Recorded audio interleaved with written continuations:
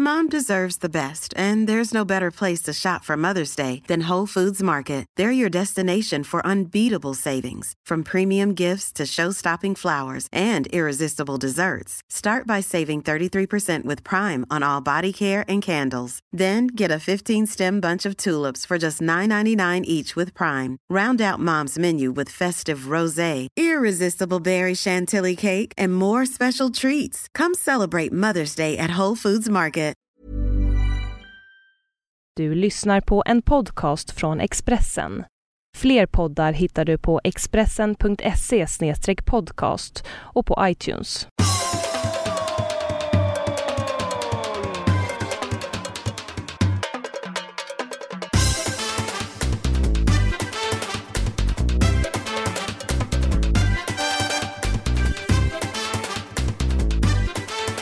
Kära poddlyssnare, då är vi här igen. Podden nummer 21, det är oslagbar, Olsson. Ja. Oslagbart helt enkelt. Det går snabbt när man har kul. Men Har du koll på varför 21 är oslagbart förresten? Nej, du har ingen aning. Ja, det har ju med kortspel att göra. Eller? Ja, det vet jag. Du är en riktig kortharj, har jag förstått. Ja, jag spelar lite poker, eller som man säger i Skåne, poker. Ja, det säger... Vad är det med detta med kortspel? Det säger också alltid poker. Och då säger folk, va? Vad menar du? Poker, sånt kortspel. Ja, men det är ju poker är det väl, men poker är lite... Man sa det i Skåne i varje fall. När vi spelade... Jag minns när vi spelade i gamla fotbollslaget Olympic som jag tillhörde. Då spelade vi väldigt mycket i en gammal jävla buss som vi åkte i. Till bortamatcher långt och så. Då på en resa, och det var mycket poker. Och det fanns en guldkalv där som hette Anders Lerby, eller Anders Bengtsson, han bytte namn till Lerby sen. Lät ju rätt fräckt. Som Sören Lerby, du vet. Ja. Fotbollsspelare. Och skitsamma, i varje fall så spelades det poker. Ja. Om pengar. Och det var ju långa resor då, så man kunde ju dra in en hel del. Det var ju ibland till Värnamo och Linköping. Det var ju sjukt långt. Men så var det en match i Tomelilla som ju ligger på Österlen. Då skrek tränaren Leif Fille Olsson, som han heter. Så skrek han för att det gick inte så bra för Lerby på kanten. Legolas kallar jag honom också, för han hade ett jäkla hästakliv. Men då skrek han: men Lerby, vad är det med dig? Vad har hänt? Är du skadad? Det hade gått kanske en halvtimme in i matchen, och då sa han: jag börjar fanta mig inte bra. Vad är det? Ja, hur hade du själv mått om du hade toskat 2000 till Tomelilla? Och sen blev det stopp på pokerspelet till matcherna. Bara därifrån.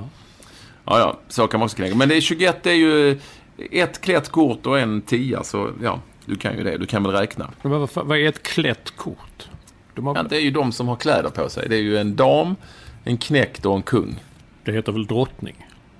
Hallå? Ja, nej, det heter dam. Jaha, okej. Men det är ju en drottning på bilden. Varför säger du kung? Du säger ju inte en herre. En dam, en herre och en knickt. Det är faktiskt en jävla bra fråga. Ja. Nej, jag vet inte. Det skulle kunna vara... men det är ju faktiskt rätt. Det skulle ju kunna vara en herre, en dam och en påg. Alltså en pojkspoling. Ja, det var knäcktar det. Det var militär. En knickt. Ja. Men du... Nej, men det har inte jag tänkt på. Det är faktiskt en fantastiskt bra fråga. Varför säger man inte... För Queen heter det väl på engelska? Det antar jag. Jag har inte spelat. Jo, men det heter ju Queen. Ja, men Queen, det är en väldigt bra fråga. Varför heter det då dam? Än en gång så beklädda kort.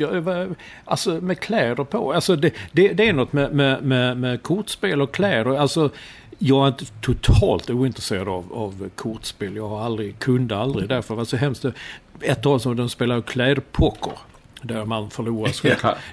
Jag visste inte. Jag ville ju vara med, men jag visste inte vad man gjorde. Och det var ingen... Ja, whatever. Men det andra är liksom att sådana kort med eller utan kläder. Det fanns ju sådana som man liksom vickar på dem. Så då damen blir då naken och sånt där. Jaha, vad är det för...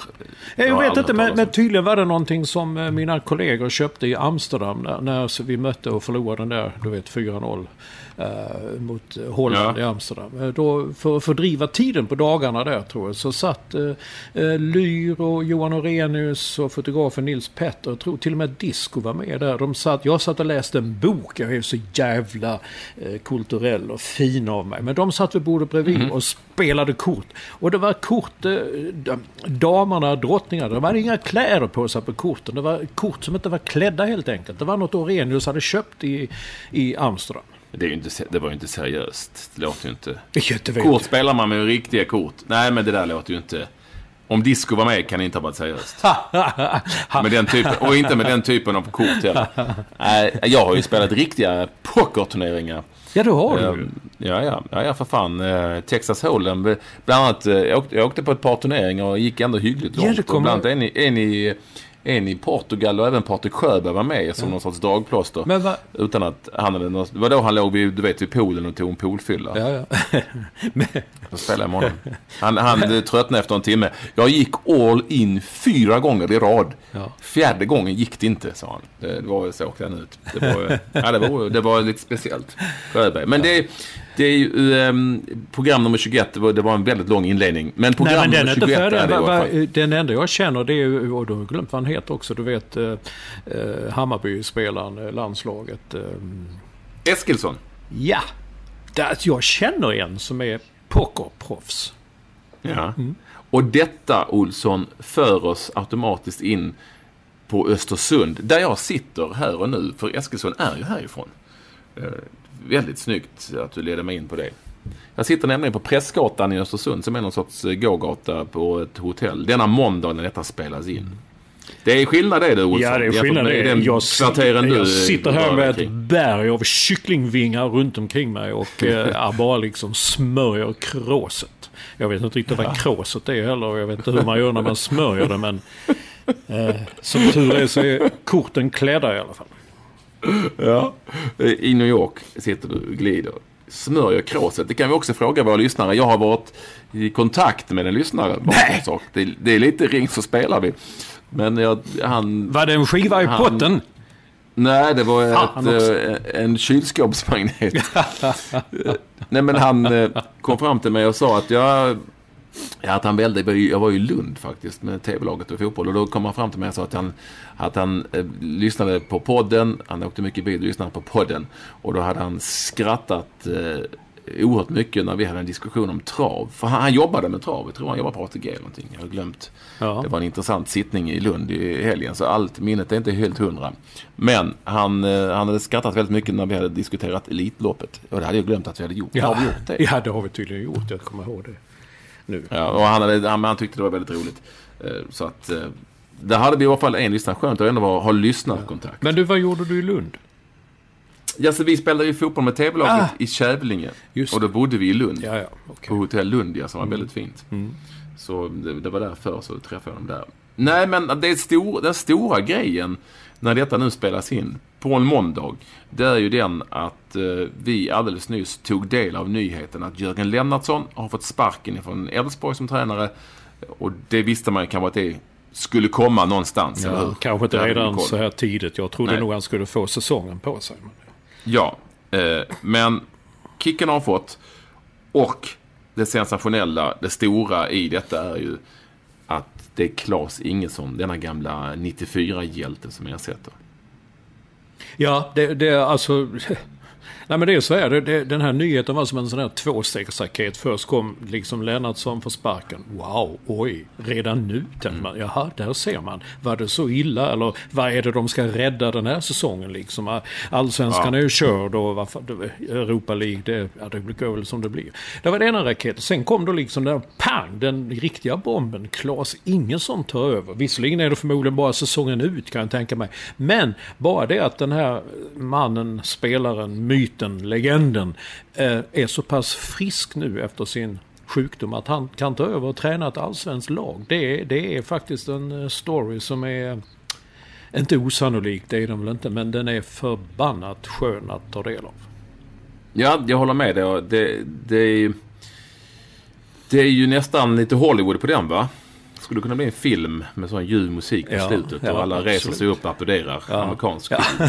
Där vi alla kan slutet. Men för slutet var ju dessutom inte givet här på något vis. Inte ens i verkligheten. Nej, det var det inte. Jag har haft en hel del kontakt med Claes efter det att han blev sjuk i denna otäcka form av blodcancer. Och jag kan ärligt säga att jag kände nog ändå lite grann både med hjälp av eller via människor runt omkring honom och även med honom själv att den här sista grejen han gjorde med det här stamcellsbytet så var det ju antingen eller. Ja. Och att det inte var helt säkert. Jag visste ju inte själv hur det skulle gå. Det kunde gå ett käpprätt åt helvete. Och därför är det ju med väldigt stor glädje som man får en känsla av att han nu är tillbaka och är riktigt frisk. För jag tror inte att han hade tackat ja ens till det här tillfälliga jobbet om inte han hade varit 100% frisk. Nej, han är den typen så han kan vara väldigt brutalt ärlig. Så att jag antar att han är både mot andra och mot sig själv. Så att, nej, hade han varit dålig så hade han inte klart. Men nej, det ska bli jättekul att se vad det ska bli av detta.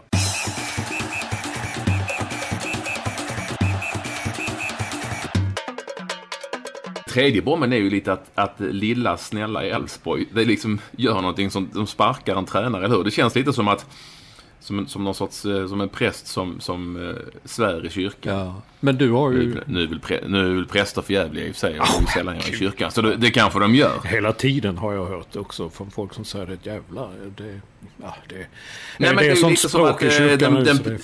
Det är lite som att den präktiga grannfrun är otrogen med någon på jobbet. Men du har ju känt... Som har tatueringar. Tatueringar? Men typ så. Men du har ju känningar i Elfsborg. Vad är bakgrunden? Alltså det är det som är så fascinerande med allt detta. Hur... För ett år sedan då, jag var ju själv i Borås och tog hyllningarna och Lennartsson var kung och det var liksom, allt, liksom, han bas ju fram på gatorna där och nu är han plötsligt inte vattenvärd. Han får till och med sparken, vilket är lite konstigt. Jag menar, han blir kanske ny förbundskapten när Erik Hamrén får sparken, om man nu får det. Det är inte så snacket går liksom. Så jag vet inte vad är det som har hänt. Är det Anders Svensson som är missnöjd? Anders är också blivit med åren och med ålderns rätt och blivit väldigt ärlig i sin framtoning, och han var väl inte så riktigt nöjd med deras bortamatch ute i Europa senast. Så det kan man säga att han inte var. Ja, för att dra till och med ett understatement. Ja, jag vet inte vad du tror att jag har för känningar i Elfsborg som du insinuerade. Nej, insinuerar inte, men man känner väl vissa andra. Jag har känningar i Halmstad, men det har jag inte längre. Men man vill ju gärna ha lite inside info. Enda känningarna jag har nu för tiden är i baden. Men jag tror ju att det har vuxit fram ett missnöje från spel. Det har man ju sånt märke. Man är inte dummare att man märker av det bland spelarna, och då är det inte så konstigt att lagkaptenen Anders Svensson är den som dels tror att han har varit mest kritisk till Lennartsson och det jobb de har gjort, alltså både på och vid sidan av planen. Och dels är han ju lagkaptenen på något vis liksom rösten utåt, som du var inne på, med rutinen i bakgrunden med all rätt liksom, på något vis. Så att jag tror faktiskt att det var, eller blev, så tror jag att det, och det är ju uppenbart, någon form av mismatch. Jag tror inte att Jörgen Lennartsson är en dålig fotbollstränare. Jag tror inte att Elfsborg är på något vis... i slutändan så valde de väl fel tränare. Jag tror bara att det inte funkade. Det var som ett vilket äktenskap som helst. Ja, men herregud, han hade ju... Det gick åt helvete som det brukar göra. Gud. Det humöret nu. Men jag menar Jörgen Lennartsson, sen jag började åka, eller sen de byggde Borås Arena, så den första man såg i pressrummet vid fikabordet och bullarna och kaffet, allt, det var Jörgen Lennartsson. Och den sista när man gick därifrån, han satt ju kvar och tryckte i sig av kakorna och bullarna. Så jag fattar inte hur, jag menar, om man nu talar äktenskap och så, de hade väl känt på varandra väldigt, väldigt länge. Det känns som i väldigt många år. Och det kändes ju så givet när han väl blev tränare. Va? Jo, men hur många äktenskap har inte inletts med att säga att, det säger man väl hos prästen, att man ska leva lyckliga i alla år och så. Jag vet inte vad man säger. Till slut i väldigt många fall så visar det väl sig att det inte fungerar i slutändan. Men vadå, säger till prästen, han säger bara för åt helvete, så som de pratar i kyrkan nu. Ja, det gör han nog. Men man säger att man säger väl en väldigt massa saker hos prästen när man gifter sig som man sen inte kan hålla. Nej, så är det. Förmodligen allting. Ja, det är därför jag aldrig har varit hos en präst. Jag har varit gift en gång och då gifte jag mig med i Las Vegas och någon som imiterade Elvis samtidigt. Nej, men... Har du varit gift, Olsson? Ja, jag har varit gift. Det är ju fantastiskt. När var detta? Ja, någon gång i början på 90-talet. Ett litet kapell i Las Vegas. Med en präst som imiterar Elvis? Ja, präst, jag vet inte. Han svor inte, så det var väl ingen riktig präst. Men du, innan vi glömmer det nu alltså, jag tänker fortfarande på den där storyn när du och Olof Lund var i Malmö och det kom förbi en kille och ni intervjuade Jonas Tern, om jag minns rätt. Jag vill bara komma in på detta för att tala om det här VM, alltså vem Claes Ingelsson är. Det är kanske många som inte vet vem det är. Han bad Tern då ta en bild på er två, och så sa ni, men han är ju mer känd än vad vi är. Jaha, vem är du då? Och Jonas Tern sa, det är jag som är Martin Dahlin. Och detta skämt bara gled förbi den här snubben helt. Så att det är inte så lätt. Och vem var det i HF? Var det inte Alexander Gerndt som sa han hade ingen aning om vem Jonas Tern var när Simon Tern spelade? Det är väl så? Jag menar... Nej, han hade ingen relation till honom, och det är kanske inte... Det är klart att om man är lite historielös, vilket det många är, men det kanske inte är så konstigt. Det är ju ett tag sedan. Det är ett tecken på att både vi och Tern är gamla. Det som var roligt var ju då att vi sa till den här killen, för du vet ju hur populärt det är med internationell fotboll nu för tiden på ett helt annat sätt. Nej, men den här, alltså Jonas Tern här, han har spelat i landskamper och så vidare. Han har spelat i Benfica, Napoli och Roma. Vi sa faktiskt inte Glasgow Rangers, för vi trodde inte det skulle bita lika hårt. Och då var reaktionen, fan har du? Det var liksom, tyckte han att det var ju fantastiskt, men han visste fortfarande inte riktigt vem det var. Så vi bad dem gå hem och googla Jonas Tern. Jag hoppas att han gjorde det. Men det när du ändå är inne på det här med 94 spelarna, alltså VM 94, det som vi ständigt återkommer till på något vis, och någon anledning, i varje fall de i vår, eller en generation som man skulle kunna kalla för vår, eftersom det var så otroligt stort på den tiden. Det kan nog bli lite tjatigt för de som inte riktigt var med på den tiden, kan jag tänka mig. Men det som jag tycker är väldigt speciellt är ju att så många ändå slutade med, eller fortsatte med fotbollen i sin civila karriär. Trots att man kanske sa en gång att nej, fotboll, jag ska göra det, jag ska bli dammsugarförsäljare. Nej, men det har du rätt i. Men dessutom tror jag att vem som helst i vår generation kan räkna upp den laguppställningen och se. Ja, vi kan börja med den. Thomas Ravelli föreläser med utgångspunkt från fotboll. Och plus att han var med, vad heter ditt program nu? Drömelvan? Eller? Proffsdrömmen, ja. Ja, han gör väldigt mycket annat fotboll. Nu är han med förresten i Mästarnas mästare. Det spelas nu in nu, här och nu. Okej. Högerback Roland Nilsson blev ju fotbollstränare. Ja. Det vet vi alla. Ja. Jocke Björklund, en av mittbackarna, är ju expertkommentator när det gäller La Liga. Han bor i Valencia. Ja. Patrik Andersson driver bland annat ett företag som säljer fotbollsresor. Ja. Roger Ljung som var vänsterback, han är agent. Claes Ingelsson, utommittfältare, det vet vi, han är fotbollstränare. Jonas Tern blir fotbollstränare, Stefan Schwarz blir fotbollstränare och agent. Och Thomas Brolin, där har vi the odd man out, just det. Det blev dammsugare med stycken och restauranger och nattklubbar och annat. Fastigheter, mycket fastigheter. Bombaren, alltså Martin Dahlin, han blev agent. Och Kenneth Andersson, där är vi lite osäkra, men han var involverad i Offside, fotbollsmagasinet. Jag vet inte om han är det på samma sätt längre. Och han jobbar väl lite med fotboll han också. Och sen Henke Larsson som var inhoppare. och spelade väldigt mycket. Spelade från start i den här bronsmatchen. Ja, gjorde han. Ja, han blev fotbollstränare. Ja, Jesper Blomqvist var fotbollsexpert. Ja, Kåmark. Jesper Blomqvist, Kåmark, fotbollstränare och fotbollsexpert och så vidare. Stefan Rehn var väl också med i... Stefan Rehn. Lasse Eriksson är målvaktstränare och var sportchef och så vidare. Micke Nilsson vet jag inte, vänsterbacken. Nej. Men alla på något vis, i stort sett alla hamnade där. Om det är ju om dagens kommer Zlatan att jobba med fotboll när han lägger av. Då har jag sagt att han inte ska, vad var det han sa? Då ska vi bara sitta och röga.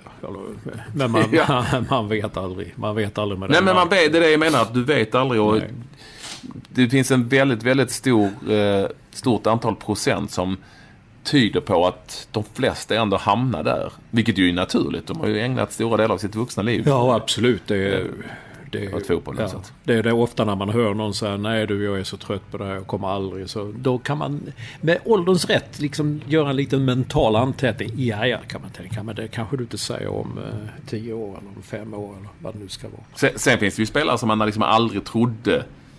Alltså vi trodde vi att Henke Larsson skulle bli fotbollstränare. Nej, men då där kommer nu nästa fråga då.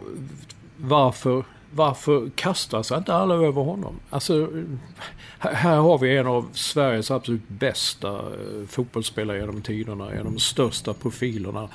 Han tränade Landskrona Boys och det gick inte speciellt bra. Förmodligen beroende på att det inte var så speciellt bra spelarmaterial. Jag har ingen riktig koll på det. Men varför kastas ingen över honom? Jag menar nu försvinner ju tränare till höger och vänster i Allsvenskan. Det var den första man skulle dra. Var väl Henrik Larsson? Men det kanske är. Jag vet inte om det är någon som kastar sig över eller ringer honom. Inte en aning. Det verkar inte riktigt så. Jag tror att ett skäl kan vara att han är liksom lite för mäktig och för stor. Man kan ha till och med för stor respekt i de här lagen. Jag menar, ta något sådär, vilket allsvenskt lag som helst då, BK Häcken. Ska vi ringa Henke Larsson då? Nej, han vill nog inte komma hit. Eller inte ens Elfsborg kan få ringa honom, vad vet jag. Han är lite för stor för oss. Han har ändå spelat i Manchester United och Barcelona. Jag tror att det kan vara så. Ja, kanske det. Att man hyser för stor respekt gentemot namnet. Och sen så kanske de tror, nej men han är nog inte intresserad av varför skulle han komma hit? Men nu har han slutfört sin utbildning. Det var väl det som var lite jidder. Jo men det har han ju. Men nu är han mer lite ledare och sånt i Högaborg. Nej, han kanske har någonting på gång utomlands. Ingen aning.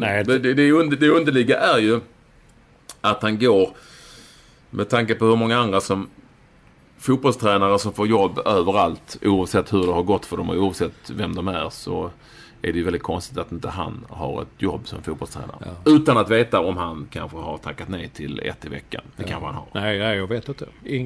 Ingen som helst aning. Men det är ju en liten grej med att om vi tar den här generationen igen från 94-laget som de är så stora och så skickliga spelare dessutom. Jag tror de kan ha för höga krav. På den tiden när jag hade lite känningar i Halmstad så fick man höra att Jonas Thern, det var ju jättekul att de tog honom som tränare. Men det gick ju inte så himla bra. Det var ju lite så att han hade alldeles för höga krav. Han ville ju att spelarna, du vet, det kommer någon från Åsa eller Falkenberg som kommer dit. Och då så står Jonas Thern och säger, men fan, det så här ska du göra. Alltså det var ju grejen, när vid vissa övningar så kunde det hända att helt plötsligt så sa han, så här gör man. Och sen, det var ju ingen som var i närheten av att kunna göra det Jonas Thern gjorde. Och då kan han kunde inte förstå det. Men det är väl inga problem. Jag menar, jag kommer ihåg, du brukade berätta någon story om Bosse Larsson, en gammal men Bosse Larsson legendar. Som var ju liksom en fantastisk fotbollsspelare på sin tid. Blev tränare i Kirseberg. Flyttade faktiskt, de hade alltid tränat på tisdagskvällar. Det här är också en liten anekdot i anekdoten. Och det såg han till i alla år. Va? Klubben var 70-80 år, alltid tränat på tisdagskvällar, men då flyttade han det och vet var hans krav för att få tränarjobbet, för då var det ju Jägersro. Tisdagskvällar var alltid på Jägersro och han gillade och gillar väl fortfarande att spela på hästar. Men han blev tränare där, men slutade efter ett tag för att han förklarade för mig att när han skulle lära spelare saker och ting, och du tar ner bollen på knät här och sen så lägger du den till rätta och sen direkt står det en passning bort på andra kanten där, helst gärna lite pressad längs med marken. Ja, då kunde ju inte den spelaren det. För honom var det ju ganska givet att man skulle kunna slå en sån passning. Eller göra andra olika moment som han tyckte var ganska enkla och lätta, men som för de här division 3-spelarna var väldigt mycket svårare. Och då, det är klart att då är den typen av stora spelare som det finns ju några som har lyckats, typ så här Johan Cruyff och Jürgen Klinsmann, men räknar upp några andra som på något vis har haft möjligheten att ha tålamodet att inse att alla är inte lika bra som du själv var en gång. Därför kan det säkert i många fall vara en fördel att man som Micke Stare, Rickard Norling, och du tar Allsvenskan, eller tar Roy Hodgson och Bob Houghton i aldrig riktigt var en extremt bra spelare själv. Lars Lagerbäck. Och sen vara tränare. Lasse Lagerbäck, det finns ju säkert hur många men om du då tar igen Claes Ingensson, så han var ju en fantastisk viktig kugge och del i landslaget under många år. Men han var ju inte den typen av spelare. Han var ju det man kallade för en slitvarg. Alltså han var ju en riktig knegare. Ja, men han kallades väl för vad kallades han för? Ödeshögs Maradona. Ja. Jo, men det säger kanske mer om Ödeshög än eller? Ja, var det inte det han kallades för? Jag tror det. Fan vet jag. Men grejen är, det är det som är så konstigt. Jag kommer sällan ihåg, men varje gång man kör bil genom landet och varje gång man ser skylten där efter Gränna, eller så står det Ödeshög, direkt så ser man Claes Ingensson framför sig. Det är fantastiskt.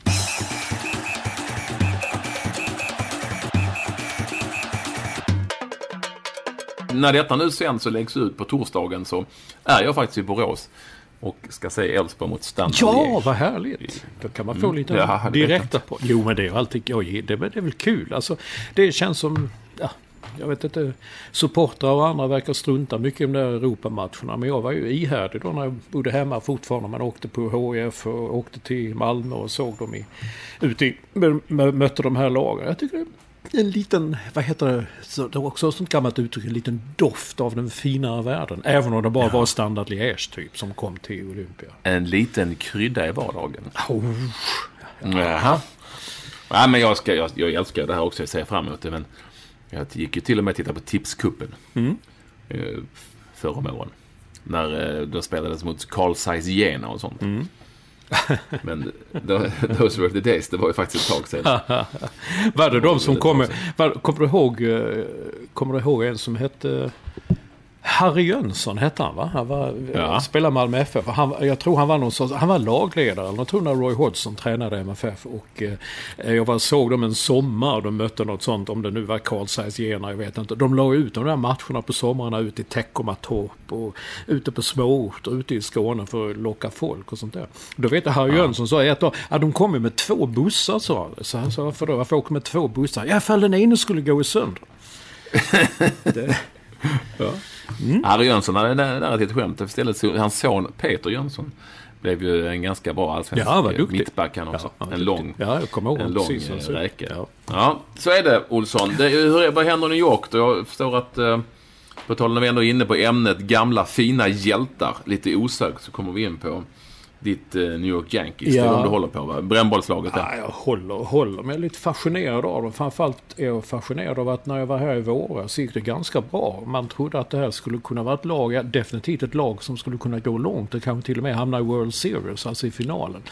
Och nu är det första gången på över 20 år, tror jag, som de missar slutspelet överhuvudtaget. Men det är inte det handlar om, utan helt plötsligt var det en spelare som jag inte hade riktigt koll på, som heter Marino Rivera, som slutade. Han har spelat 13 år i Yankees och 1000 matcher för dem.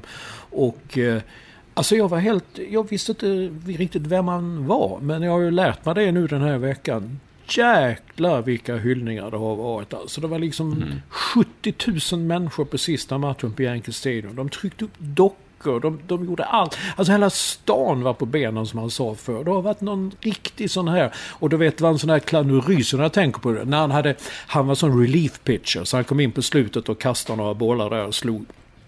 Och sen så kommer då 2 spelare ut, en av var Derek Jeter, legendaren, kommer ut och säger okej, vi ska byta pitcher. Och detta var liksom ett sånt ögonblick. tala om Hollywoodfilm. Alltså det är liksom så här va. Och då jag tänkte direkt när jag såg det, så tänkte jag på när Olof Mellberg kallades hem till den där landskampen på Zlatan Arena. Jag såg aldrig ens när han fick en blombukett, jag vet inte ens om det var herr Nilsson själv eller man hade skickat ut någon hantlangare och ge Olof Mellberg en legendar. Fick en blomsterbukett. Och det märktes knappt att tack för den här tiden. Så fick inte ens en guldklocka. Han fick en blomsterbukett och ingen jävel såg det. Alltså ingen i New York har kunnat undgå att den här Riviera har slutat spela.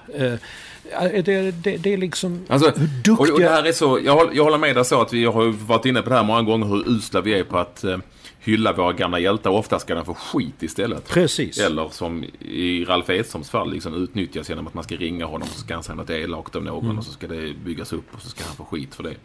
Det här med Olof Mellberg, jag la ju märke till det också när jag var där. Alltså, här har man liksom en modern arena med tv-skärmar, klippa ihop något snyggt med lite musik, presentera, nu är han här. Ta inte det i samband med, det är ju stenåldern att ta det i samband med en sån här att lagen står uppställda och det är jättebråttom och det är 30 sekunder tills man ska börja. Ta det i paus, ta det långt före matchen, presentera honom, det här har han gjort. Herregud, bygg upp det.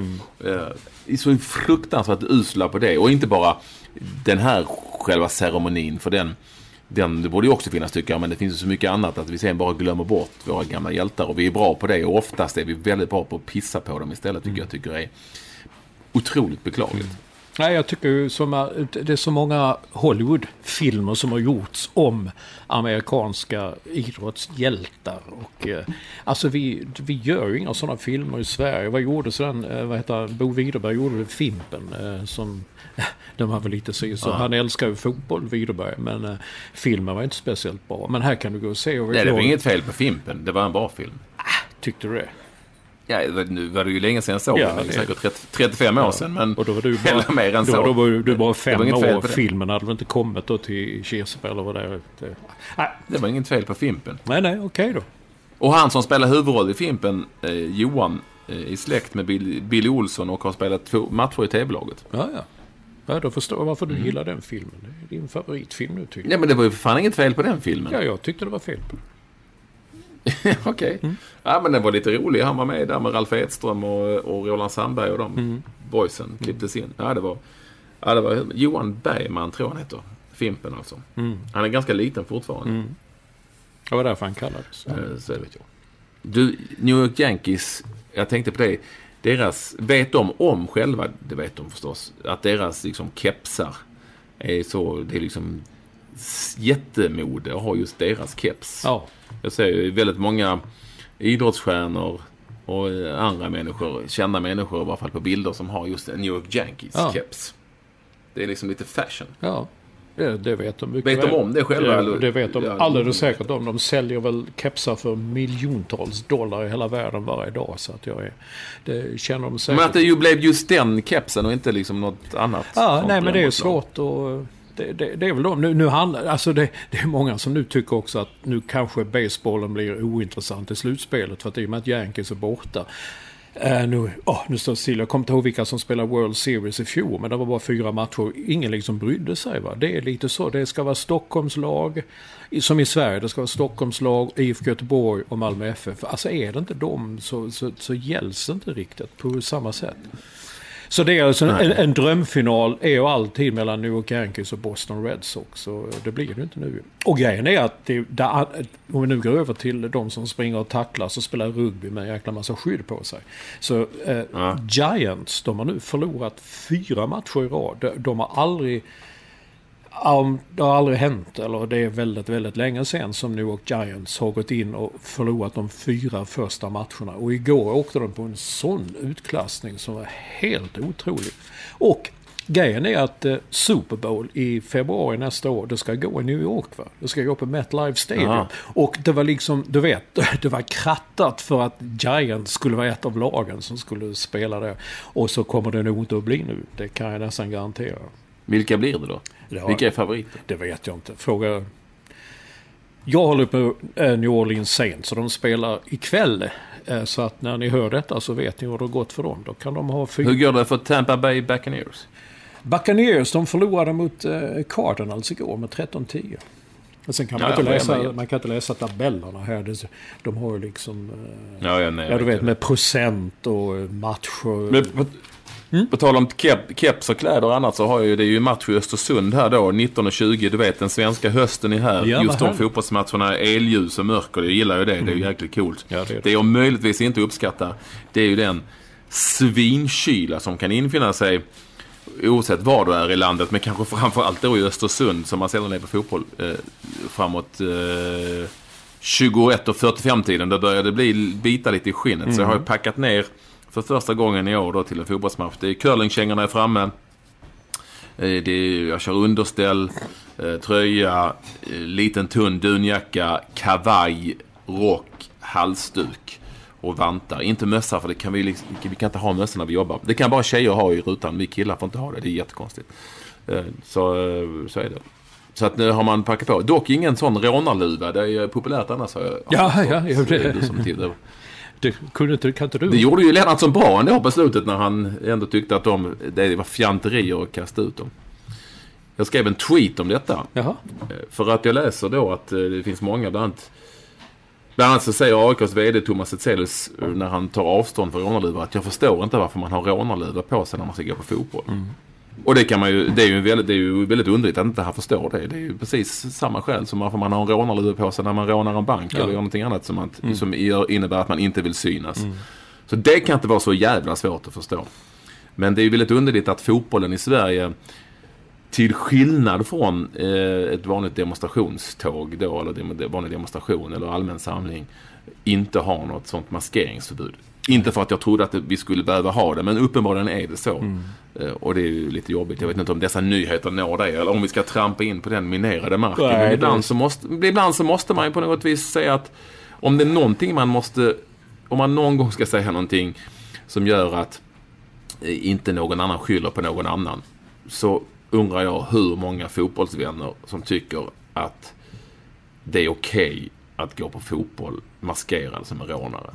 Ja, det är kanske fler. Det är kanske fler. Det är kanske fler än vi tror. Jag kommer ihåg när Staffan Tosell, du vet Expressens för detta chefsförrätt. Han var ju ordförande i Hammarby några timmar känns det som. Och han skrev ett öppet brev där han tyckte att på Söderstaden ska man inte gå i rånarluva. Några dagar senare så hade han ju sagt upp sig efter alla hot som riktades mot familjen och sånt. Så att jag vet inte, det är väl så. Det är så mycket som är tråkigt, men att att man ens ska, det visar mig så att man lever i en sån ljusblå fotbollsdunster att man inte trodde att man en dag skulle sitta och säga nej, nu tycker jag att vi inför ett förbud mot rånarluva på fotbollsmatcher. Trodde man att man skulle sitta och säga det? Nej. Att man skulle behöva sitta och säga det? Nej. Jag orkar inte längre. Nej. Jag är så trött på skit. Ja.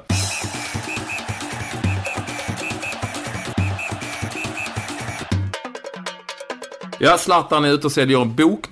Jag slog mig här när jag läste nyheterna om varför Uli Hoeneß nu var förbannad på Zlatan för han hade sagt någonting. Jo, det är ju boken som ska säljas i Tyskland. Fy fan, han är ju en magisk PR-magnat.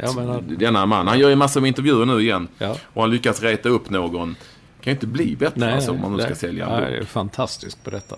Men jag läste, tror det var Expressens kultursida, Björn af Kleen, en skribent som jag gillar väldigt mycket. Han skrev om jag kommer inte ihåg vad han heter nu, han som skrev din favoritbok, en man som heter Ove, sådär. En ny trend bland sådana här. Och då hade han pratat med en på Bonniers förlag som hade sagt att vi trodde ju till exempel när vi skrev ut Zlatans bok så sa vi kanske räkna med 60 000 ex. Så hade Zlatan sagt nej, ni kommer att sälja 600 000. Och han på Bonniers sa allting som jag tänkte är inte klok. Men de sålde ju 600 000 ex av boken. Jag tycker det är fantastiskt. Ja. Det är ofattbart egentligen. Och nu så tror jag vi har varit inne på det tidigare, tror du den hamnar i USA till slut? Den finns väl på engelska redan, jag tänker. Ja, i England finns det ju. Men jag menar, han är ju inte så känd, det är ju inte här. Men det står ju, när man läser om europeisk fotboll så hans namn står ju i rubrikerna lika mycket som idag står det om Luis Suarez eftersom han gjorde mål för Liverpool och sådär. Va? Men det står väldigt ofta så står det Ibrahimovic scores och så här. Va? Men Nej, han tror han måste ha ett annat förhållande till landet om den boken ska kunna ges ut här och bli en storsäljare. Jag vet inte. Jag trodde ju att de, efter att ha pratat med både Zlatan och hans hustru då, Helena, jag var ju nästan säker på att de skulle flytta till Los Angeles eller New York. Liksom. Men nu är jag inte så säker längre. Det här långa kontraktet med PSG, det är väl... Men du sa hustru, han är inte gift. Nej, jag ändrade mig ju direkt ju. Men ändå, du är inne där ändå, prästgrejen. Ja, men det är därför vi svär väldigt mycket. Vi ska kanske bli präster. Ja, härligt. Det pågår ju en tävling, så jag vet inte hur mycket idrott är egentligen. Det får väl någon annan svara på. Men jag har ändå alltid varit fascinerad av America's Cup, som är seglingstävlingen. Trots att jag är möjligtvis färjan mellan Limhamn och Dragör som man kunde ta någon gång då och då. I övrigt mindre båtar så brukade jag på något vis backa ifrån. Men det är ändå riktigt coolt att följa den här America's Cup. Inte hur stort det är i Amerika just. Ja, det är jättestort. Men nu är det alltså, vissa har en blind sida för någonting. Det står om detta. Och det är tv och det är tidningar och det är så himla mycket. Och jag är helt liksom ointresserad. Jag kan inte sätta mig in i det. Men de är ju på väg att hämta upp nu Oracle. Jaha. De låg under med jättemycket när de var på väg att hämta upp. Jag tror det var slut. Ja. Nej, de seglar på som fan. Men du har ju, vadå? Det kanske är sluten detta sent. Vadå Limhamn, Dragö? Du har väl åkt mindre båtar, du har väl seglat Gotland runt om jag minns rätt. Ja, men det är ju det som är grejen. Och sen så fick jag då ett erbjudande om att göra något reportage för Nyhetsmorgon och lära mig att segla lite grann. Jag vet inte fan hur mycket jag lärde mig. Och då skulle jag vara med på en Gotland runt med den här fantastiska skippern Klabbe Nylöv som är lite seglingslegend i Sverige. Och då var då en trimaran hette det. Jag visste ju då inte vad det var för någonting, men det var ju som en katamaran fast det var 3 sådana tunnor under. Fattar du? Ja. Alltså så att det var liksom som en dubbelt så stor. Och då kommer jag ihåg när vi såg båten och då frågar jag lite grann, för det är liksom inte så mycket utrymme på den. Då frågar jag, för den är ju då, det är liksom ett nät mellan de här olika flytdonen under. Ja, du fattar vad jag menar, va, Olsson? Nej, jag vet inte. Jag sitter nu fortfarande och tänker på varför det heter kung och inte herre och drottning och dam. Ja, men skit i det. Men då säger jag i varje fall Klabbe, jag frågar honom, vad gör man när det liksom inte händer så mycket? När man inte är aktiv och seglar och vevar och allt sånt som man fick göra. Även jag fick göra. Ja, då är man är man ute på nätet. Eller är man här ute på nätet, sa han. Och då trodde jag att min idiot så sa, fan, har man en dator? Har ni uppkoppling? Då var det, nej men då skrattade han. Då var det här nätet man skulle ligga på. Så låg man ju där. Och det stora problemet blev ju för det här, det blåste inte så mycket. Det var så att det fanns ju en liten, nu kan det här bli lite äckliga detaljer om ni står och käkar, då får ni äta upp och gå vidare sen. Men det var ett litet utrymme där nere som var liksom som en liten, det skulle vara så lite som möjligt och vägas lite som möjligt. Och där kunde man kanske 1 eller 2 sova i någon slav. Men det fanns liksom ingen toalett. Nej. Så att man pissar slå en drill var ju inga problem. Det var ju bara till att behöver inte hänga ut den, man kunde hänga ner den genom det här nätet. Men nummer 2 var ju värre. Men där är de seglarna, de bara tog fram en blå hink med ett snöre i som man kunde dra ner den i vattnet. De satte sig bara, ungefär som jag sitter och tar en kopp kaffe liksom. Tog de fram hinken och satte sig och gjorde vad de skulle göra på hinken där. Jag tyckte ju jag ville ju åtminstone ha en dörr och låsa på mig. Jag tyckte det var lite halvjobbigt. Men tänkte man kan hålla igen i 2 dygn. Så serverades det, eller det blev 2,5 dygn då, serverades det frystorkad mat. Första dagen var det en indisk curry. Ja. Och andra dagen, detta är sant alltså, det var det.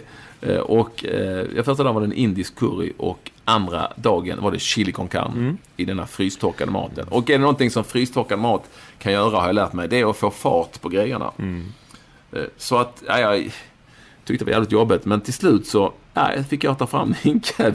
Men vadå, satte man hinken på däcket eller i nätet? Ja, på nätet där, alltså bland alla andra. Ja. Så jag fick be folk vända sig om. Så nu låste jag dörren så fick de vända sig om. Och så fick man liksom göra det i hinken. Men då, för att gå in på detaljer, vill man gärna trycka in pung och allt därtill i själva hinken. Det är inte så jävla lätt. Så man fick, det kan vara kanske bara vara en parentes, men det kanske stryks av redaktörer Bengtsson det här. Nej, det kanske är för mycket. Det var spännande. Och då undrar jag, hur gör de på America's Cup? Det är ju ändå lite proffsigare. Ja, jag vet inte. Jag vet inte hur stora. Så de har toalett? Ja. Jag menar, när man åkte katamaran till Köpenhamn eller Kastrup det var toalett på dem. Man gick in och låste. Det var inte en katamaran, det var en vanlig svävare. Ja, men det var väl typ. Det var ingen katamaran. Typ. Nej, det var inte ens typ. Det var en svävare. Nej, det var lite katamaran var. Det var en katamaran-släkting. Nej, det var en svävare. Det var inte, jag har inte alls du menar att vadå? De som, okej då, inte de som gick till Kastrup, men de som gick till Köpenhamn, de som liksom körde ut ur hamninloppet och sen så reser de sig upp och så kör de på... Ja. För då var det ju som att det var liksom en flytkudde som de pumpade upp och så svävade den fram. Nej, inte... Med en sån liten visp som en sorts motor. Nej, inte de gamla som gick upp, de gick liksom på två typ surfbrädor där. Så nej, det var... Okej då. Okej. Det är klart det var en katamaran. Nej, du har övertygat mig, men lite var det.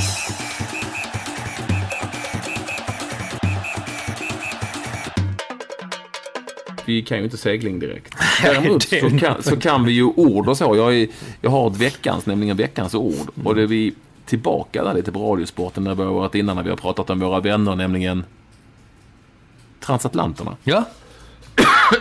Och jag lyssnade på radiosporten som jag gör ganska ofta för jag tycker det är kul nu när fotboll och allting är igång här på slutet. Och då är det ju väldigt ofta som fotbollskommentatorerna använder sig av ordet för att positionera spelarna så att man ska förstå vad de är. Vänster innerposition. Hur många under 40 vet vad vänster inner är någonstans? Ja, men jag har inte hört det. Men jag har också lagt märke till man säger att komma fram i vänster innerposition. Ja, så ja. Men de som... Ja, var är men då ska vi vet ju. Förklara för mig, var är en vänster inner? Ja, men det var ju den som var innanför vänster yttern. Ja. Mellan vänster yttern och centern. Men det finns ju inte, det finns inga inrar idag. Nej, men positionen finns ju. Nej, inte ens den finns ju. Förklarar du för en 25-åring, såg ni han Ove Kindvall på vänster inner? Nej, men det finns ju det existerar ju inte ordet. Varför lägger man inte bara ner det då och använder sig av ett annat? Ja, vi säger ju inte fingo och jingo till kyrkan. Va? Vi använder ju som nya ord hela tiden. Ja. Men just alltså vänster inner, när slutar man med vänster? Någon gång på 60-talet. Ja. Vet du hur länge sedan det är? Ja, det är över 50 år sedan. Ja. Men man är fortfarande i vänster innerposition fast merparten av lyssnarna har ju aldrig överhuvudtaget varit i närheten av en vänster inner. Nej. Men det var ju bara överallt så finns det ju nya ord utom just hos radion och radiosporten där finns det fortfarande en vänster inner. Ja. Men de som säger då vänster inner, de är ju under 40. De har lärt sig det. Det här var vad heter hon nu som är skicklig kommentator som sa just i vänster inner position. För att förklara vad man var. Ja. Inte vid mittcirkeln, inte på vänster förstår jag, men inte på högerbacksposition, inte mittbacksposition, inte mitt på planen, inte andra tredjedelen, inte, förstår du? Nej, just vänster inner. Ja. Och det är väldigt speciellt att det lever kvar. Det var mitt ord. Jag tror att många håller med mig om att de inte riktigt vet vad det är. Ja. För att de har aldrig hört talas om vänster inner. Eller vet inte vad en vänster inner är. Nej. Har du någon veckans? Ja, jag hamnade ju väldigt otippat på en konsert i Central Park häromdagen. En som var med i Swedish House Mafia, Steve Angelo. Ja, hur var det? Det var faktiskt väldigt, väldigt roligt. Det var ju väldigt roligt att komma lite backstage och där hängde ju de här Hilton-brudarna, Paris Hilton och Nicky Hilton och det var liksom champagne och det var liksom groggbord och det var ju sponsrat av någon vodka hela det där VIP-området. Så. Men jag blev förvånad över att jag älskar ju hänga på allt sånt här, allt som har med musik, underhållning och även backstage på sportgrejer. Jag tycker det kan fortfarande gå lite som gamla tider svävare till Kastrup. Liksom att man är på de där kuddarna efter jag var i Toronto och såg den här galan med Alexander Gustafsson. Så jag tycker det är jätteroligt. Men jag blev förvånad över att jag tyckte det var så häftigt när han spelade också. Det är ju inte riktigt min musik ju, men det var fascinerande att se. Det var utomhus i Central Park i lilla arenan i och för sig, 5-6 tusen personer, och som alla var liksom, du vet, så här, lite extatiska, och sen så stod man där i parken och det var en fantastisk kväll och alla skyskraporna runt omkring lyste upp. Det var, jag tyckte det var otroligt häftigt. Vad häftigt. Ja, men vad härligt då. Hur hamnar du? Jag förstår inte riktigt hur man hamnar. Är det för att du kan musik? För mig, men det är det. Jag hamnar. Jag vet inte vad det är som händer. Jag är överallt. Är det inte Bruce Springsteen så är det Alexander Gustafsson och så är det housemusik i Central Park. Du säger att du är överallt, men jag kan försäkra dig om en sak. Vet du vad du aldrig gör? Östersund. Och? Ja, det stämmer. Och mer? Nej. Du är aldrig i vänsterinneposition. Nej, det har jag aldrig varit. Aldrig någonsin. Nej. Möjligtvis centerhalv på den tiden, men aldrig i vänsterinneposition. Om du inte skulle bli refererad av Radiosporten, då kan du vara i vänsterinneposition. Ja, men då är det nog mer politiskt. Vad härligt. Skönt att höra att livet leker, Olsson. Ut och ta några kycklingdingar nu, så ska jag ut och titta till. Jag ska in i ugnen direkt. Själv så ska jag då se vad Östersund har att erbjuda denna måndagkväll. Ja. Bortsett från Östersunds FK mot Örebro SK. Ja. Det är det liv jag lever, men jag är inte bitter. Nej, jag kämpar vidare. Det finns säkert kycklingningar där också. Olsson, ha det så bra, så hörs vi igen nästa vecka. Detsamma. Hej.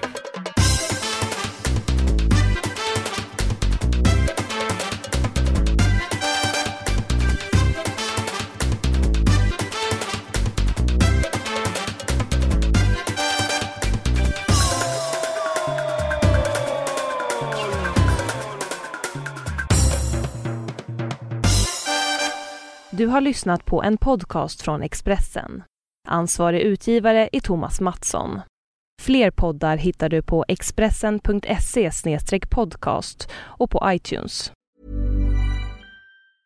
Mom deserves the best, and there's no better place to shop for Mother's Day than Whole Foods Market. They're your destination for unbeatable savings, from premium gifts to show-stopping flowers and irresistible desserts. Start by saving 33% with Prime on all body care and candles. Then get a 15-stem bunch of tulips for just $9.99 each with Prime. Round out Mom's menu with festive rosé, irresistible berry chantilly cake, and more special treats. Come celebrate Mother's Day at Whole Foods Market.